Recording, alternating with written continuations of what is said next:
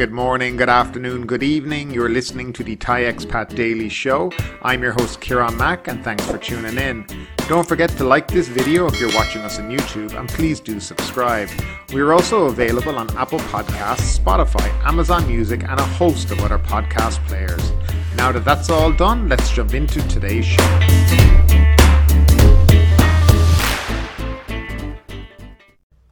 And let's start off with today's daily numbers. Thailand logged 13,821 new COVID cases, the fewest since July 22nd, and 241 more fatalities during the previous 24 hours, the Public Health Ministry announced on Tuesday morning. It was the second consecutive day the new caseload was smaller than 14,000. There were 13,303 cases in the general population and 518 among prison inmates. On Monday, 16,737 COVID-19 patients were discharged from hospital after recovering from the coronavirus.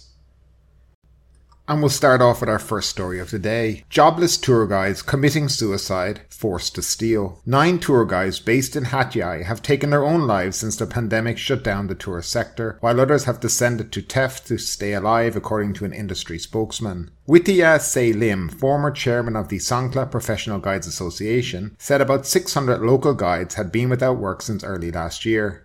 Mr. Wittia was speaking while handing out donated rice to jobless guides at Jijong Klong Pom Shrine in downtown Hat Yai on Tuesday. He said all of the roughly 600 tour guides based in Hat Yai were unemployed and reliant on handouts of donated rice and dried food. Mr. Wittia said donors in Malaysia's Sarawak state had recently gifted 160 bags of rice, each weighing 5 kilograms, to him to distribute among the unemployed guides. Since the COVID-19 pandemic hit the country, 9 guides based in Hat Yai had committed suicide since returning to their home provinces, according to Mr. Wittia. Many were from Phuket, Yala's Betong district and Bangkok. One of them jumped to his death from a building in Phuket. The story was not reported by the media, he said, but was widely known in the local tour guide community. Some guides had fallen into states of depression and resorted to stealing goods. They were caught and had to seek help from fellow guides, he said. Many guides had no second jobs but still had to pay the rent on their homes and tuition fees for their children. Some could not get access to state financial assistance, he said. He called on the Tourism and Sports Ministry to investigate their plight, not only in Hat Yai, but in all tourist provinces. They were all without work and in desperate need of remedial assistance. Most guides were not yet vaccinated against COVID-19, he said, yet they were frontline workers in the tourism industry. One woman who arrived for a bag of rice said she had been a guide in Hat Yai for 4 years. Now she had been unemployed for almost 2 years. She stayed at a rented house and had been digging into her savings. The money had now run out. She had no idea when tourists would come back to Hat Yai and she could again find work. So this is the plight of tourist guides, and it's something we haven't heard that much about. We've heard about big hotels, bars and restaurants and things like that. But we have not heard about is these tour guides and how a lot of them are out of work. Now I have 2 kind of thought processes on this. The first one is there seems to be no government assistance for these people. And that to me is just a terrible indictment of this government. I mean, with no tourism, what are they expected to do? But then the other kind of thought I have is the work that you had been doing has now dried up. And I think you kind of have to look and think you need to change that whole idea of what your work was and reinvent yourself and find something else to do to make a living. I know a lot of people who've been affected by the pandemic who had worked in hotels and other places and they've gone back to their home provinces and towns and they've, reinvented themselves. They start doing different things. They start selling food. They start cooking. They opened a little restaurant. They start selling stuff online. And these are all the kind of things they did to make sure they made some form of money. And I also think this needs to be done as well by these people. Just sitting around and hoping that tourists are going to come back is not the answer too, because the way the government is currently behaving, it'll be a long time before it happens or when there's some significant flow of tourism. For me, that won't be until high season. Probably 2022, 23. It's about keeping yourself busy and finding alternative forms of work. But then the government do also have to help them. And they can help them monetarily and also by retraining them and possibly finding them jobs outside of the tourism industry. And I think that's very important. Both those things would certainly be a help. I think one of the things that have been highlighted over the last year and a half here in Thailand is the real lack of mental health awareness and support in this country for people who are going through a rough time, and certainly they don't know what the numbers they should be calling when they do need help. These are definitely things. Now, I know the Samaritans do exist here in Thailand, so I'm going to actually leave that number down below for people who may need someone to talk to in the future, because, talking to somebody can always help you a little bit and take you away from the edge of something that so maybe you will not be able to come back from in the future. Now, up next is a story that I have been asked about a lot in the last couple of days. Cop linked to murder had assets worth 600 million baht. Investigators have found the former chief of Muang Nakhon Sawan, Joe Ferrari, whose order to have a plastic bag placed over the head of a drug suspect during questioning is alleged to have caused his death, owns property with an estimated value of at least 600 million Thai baht. Police Colonel Titasan, aka Joe Ferrari, was found to hold considerable assets in money and property stemming from arrest rewards and tax evasion concerning the import and sale of luxury vehicles, many of which had earlier been seized by the Customs Department. The officers are also investigating other alleged misconduct, including accepting bribes from 4 other drug suspects.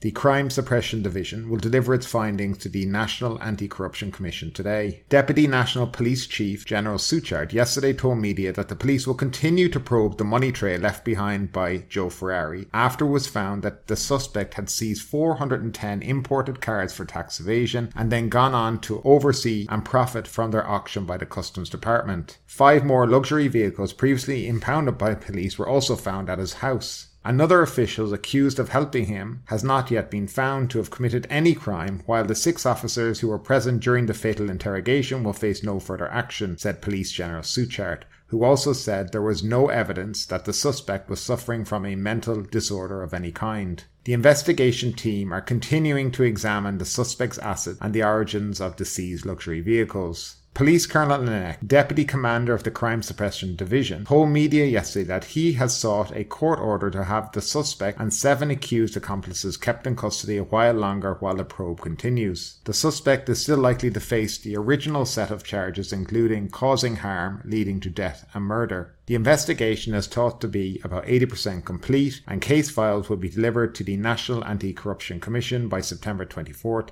according to Police Colonel Anek. So this is the bent copper Joe Ferrari. Clearly, I have to say, allegedly bent murderer copper. I think it's pretty obvious that he's been on the take for years. And it's been right under the noses of the police, his bosses, the National Anti-Corruption Commission, everybody. They probably have all known about it, but just kept their mouths quiet because they didn't want to rock the boat too much and have people start looking at them too. I think the police need to have a serious look at themselves. Getting money from drug busts and these car auctions as well is just ridiculous. It creates a conflict of interest, and it certainly is not how many police forces around the world operate. I know this guy has gone from having a press conference to apologizing for what he did to now denying that he killed anybody, to admitting that he did interrogate him but he didn't murder him, and who knows what's going to happen in this case. Again, I'm still going with my original prediction, is that he will never serve a jail term for this, and a year from now he'll be seen in a Lamborghini driving around Bangkok visiting Siam Paragon and other shopping malls, because this is exactly how Thailand works for guys like this. But what do you think? Do you think this guy's ever going to spend a day in prison in relation to a sentence if he gets one? I'd love to know your opinion down below in the comment section. Now, next up are a few stories in relation to the semi-reopening of the country. It's a far cry from what the Prime Minister promised us all, that we would be fully reopened by October, but this is what it is right now. Samui to launch Sandbox program from October 1.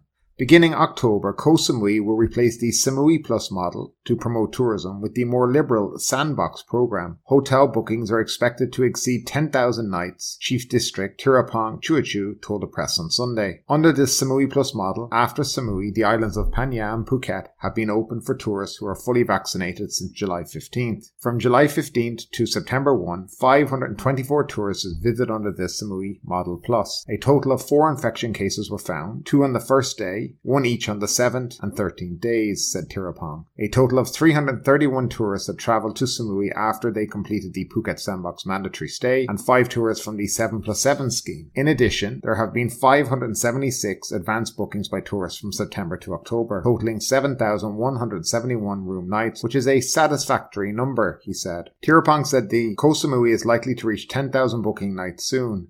The booking number is expected to be higher when the COVID-19 measures are lifted in October, according to the government's plan, and the Samui Plus model will be changed to the Samui Sandbox program. We are ready to launch the Samui Sandbox program from October 1, hence we have been preparing and collecting data since July, said the district chief. Under the Samui Plus, a visitor is required to stay on the property of the Samui Plus hotel for the first 3 days. Visitors can leave the hotel room, but not the hotel itself. From day 4 to 7, only travel to specific routes and destinations are permitted. From day 8 to 14, tourists can travel anywhere in Samui and even go to Koh Phangan and Koh Tao. On the 15th day, a visitor can leave Samui and travel anywhere in Thailand. In comparison, the Sandbox program would require visitors to complete 14 nights in Samui before being allowed to visit other Thai destinations. They must also test negative for COVID-19 2 more times on day 6 and 7 and day 12 to 13. So this is the beginning of the Sandbox model being rolled out to a number of destinations around Thailand. I do believe that people will be able to still participate in the 7+7 program, so they could still do 7 days in Phuket and then transfer over to 7 days on Samui Island. To me, I don't think they're going to get a great deal of people wanting to go for 14 nights to Samui. I think the numbers alone show that, but we'll see how it works out for them. Now that leads us into the Hua Hin reopening plan that's starting October 1. Hua Hin's reopening plan, scheduled to begin on October 1, aims to attract tourists arriving by commercial flights and private jets via Hua Hin Airport. Tourism Authority of Thailand Governor Yuthicka Supasorn said travellers can visit through the Hua Hin Recharge Scheme by travelling non-stop in a vehicle from Suvarnabhumi Airport or via a transit flight to Hua Hin Airport, which Thai Airways previously operated prior to the pandemic. Hua Hin Recharge,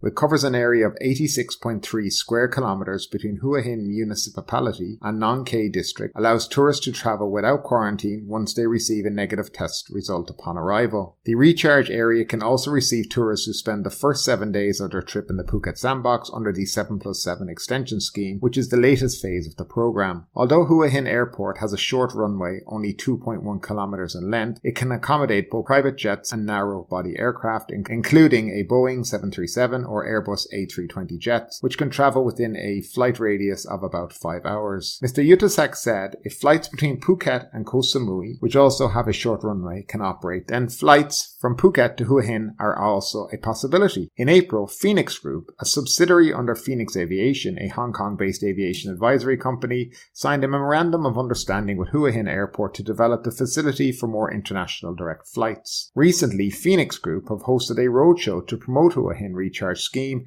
and 7 international airlines from Singapore, Hong Kong, China and India are said to be interested in joining the program. The Minister of Tourism and Sports said the ministry is working to procure more vaccines for residents in Hua Hin, which is another critical factor for reopening. If possible, the ministry would like to include nearby areas or the whole of Pratchakiri Khan province for mass vaccination, meaning the area open to tourists can be extended in the near future, he said. As of September 4, residents of the recharge area who had received their first jab stood at 73.4%, while 24% of the total population of 90,564 had been fully vaccinated. Pratchakiri Khan needs another 11,000 vaccine doses to maintain a high safety level for local communities, said Mr. Piapat. The full reopening of Pratchakiri Khan and Phetchaburi province will be more beneficial to the local economy because recharge can connect to other provinces along the coastline such as Chumpon and Ranong, he said. The president of the Thai Spa Association, and speaking as a project leader of Hua Hin Recharge, said the occupancy rate for all Hua Hin hotels, offering 5,042 rooms, is expected to soar to 60% in the fourth quarter with an average stay of 3.99 days. So let's break this down for you. The Hua Hin Recharge plan is similar to the Phuket Sandbox model. You would apply for your COE, etc., and meet all the requirements in relation to the COE, such as vaccination certificate, travel insurance covering COVID, SHA plus accommodation, and prepaid PCR testing as well. You would then have 2 options. The first option would be to fly direct to Bangkok Suvarnabhumi Airport and then be taken by a direct transfer to your hotel. It's not clear where you would do the initial PCR test, at the airport, at the hotel on arrival, I would doubt anyone will run direct flights to Hua Hin without seeing the take-up of this project first either, so there's some things to consider. The other option would be to do a 7+7 with arriving in Phuket for 7 nights and then transferring to Hua Hin for another 7 nights under the sealed route program. Again, I can't see any airline currently lining up to do that route. Even in the glory days of the amazing tourism numbers, it was not an economically viable route to do. So that would just leave either a flight back to Bangkok and then bus transfer, or a bus transfer direct from Phuket to Hua Hin, which would take anywhere between 10 to 12 hours. It's another sandbox program under a sealed route, though I'm confused who it might be aimed at, and is it in Hua Hin's best interest? Hua Hin is a very popular destination for both Thais and expats from Bangkok and surrounding areas during the Thai holidays and at weekends. With this new program, tighter entry requirements will need to be brought in to Hua Hin, such as vaccination certificates and rapid antigen testing, similar to that in Phuket and Phang Nga province. These requirements have all but killed off Thai domestic market. For me, Hua Hin will need a strong domestic market to have any chance of success. But will locals and expats line up for all these requirements? I don't really think so, unless the cost associated with these ATK testing is significantly reduced. The cheapest lab ATK test that I have found is 500 Thai baht. However, I do know that Phuket will allow people to do their own tests at the checkpoint in a trial project, so we will see how that works out. These sandbox projects are just not popular with international travellers. We all know that, and we all know why. The numbers are there as proof, which confuses me as to why they continue to persist with them. Anyway, that's the Hua Hin project in a nutshell. What do you think about it? Would it appeal to you? Would you travel to Hua Hin for 14 nights, or would the 7+7 model appeal to you more? I'd love to know your opinion down below in the comment section. Now up next, monks in hot water over live stream. Phra Maha Sampong Talputta and Phra Maha Praiwan Warawuna went live on Facebook over the weekend, and their followers were treated to a dose of comical exchanges between the two monks poking fun at current affairs and politics. The talk show, peppered with teenage slang, was an instant hit.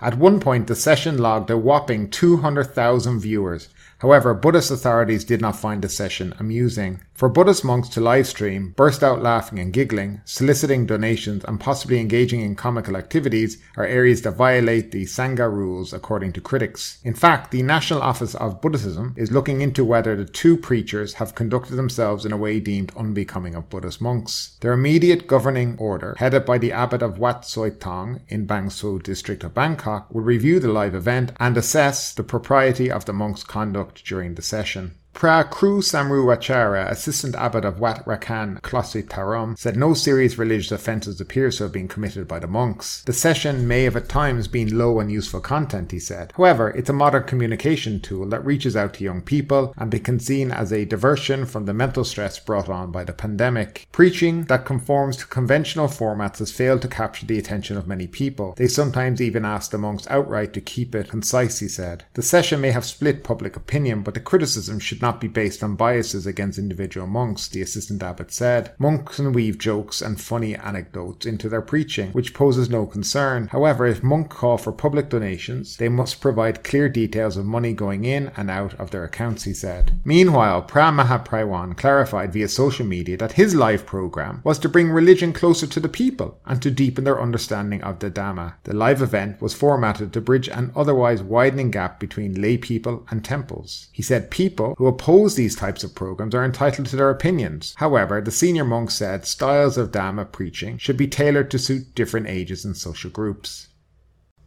And now up next, some Phuket news. Yesterday we had 232 local COVID-19 transmissions in Phuket.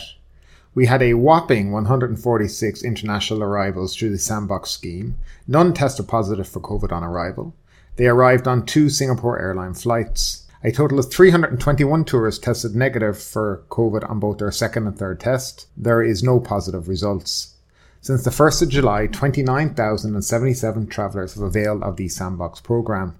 In other news, green patients allowed to home isolation. More community isolation centres will be set up across Phuket, and more green-coded patients will be asked to observe quarantine at home, the island's health chief announced yesterday. And finally, fully jabbed Thais needed in Phuket. A proposal has been drawn up to lure fully vaccinated Thai tourists to Phuket to help accelerate the recovery in local tourism, according to the provincial authorities. But ultimately, with this story or anything else that stood out to you today, I'd love to know your thoughts in the comments down below. Because yes, this is a news show, but it's also a conversation. Now keep that conversation going. Make sure you like this video, subscribe to the channel, share the video, and do all the good stuff that does help that YouTube algorithm. But ultimately, my name is Kieran Mack. You've been listening to the Thai Expat Daily Show, and we will see you next time.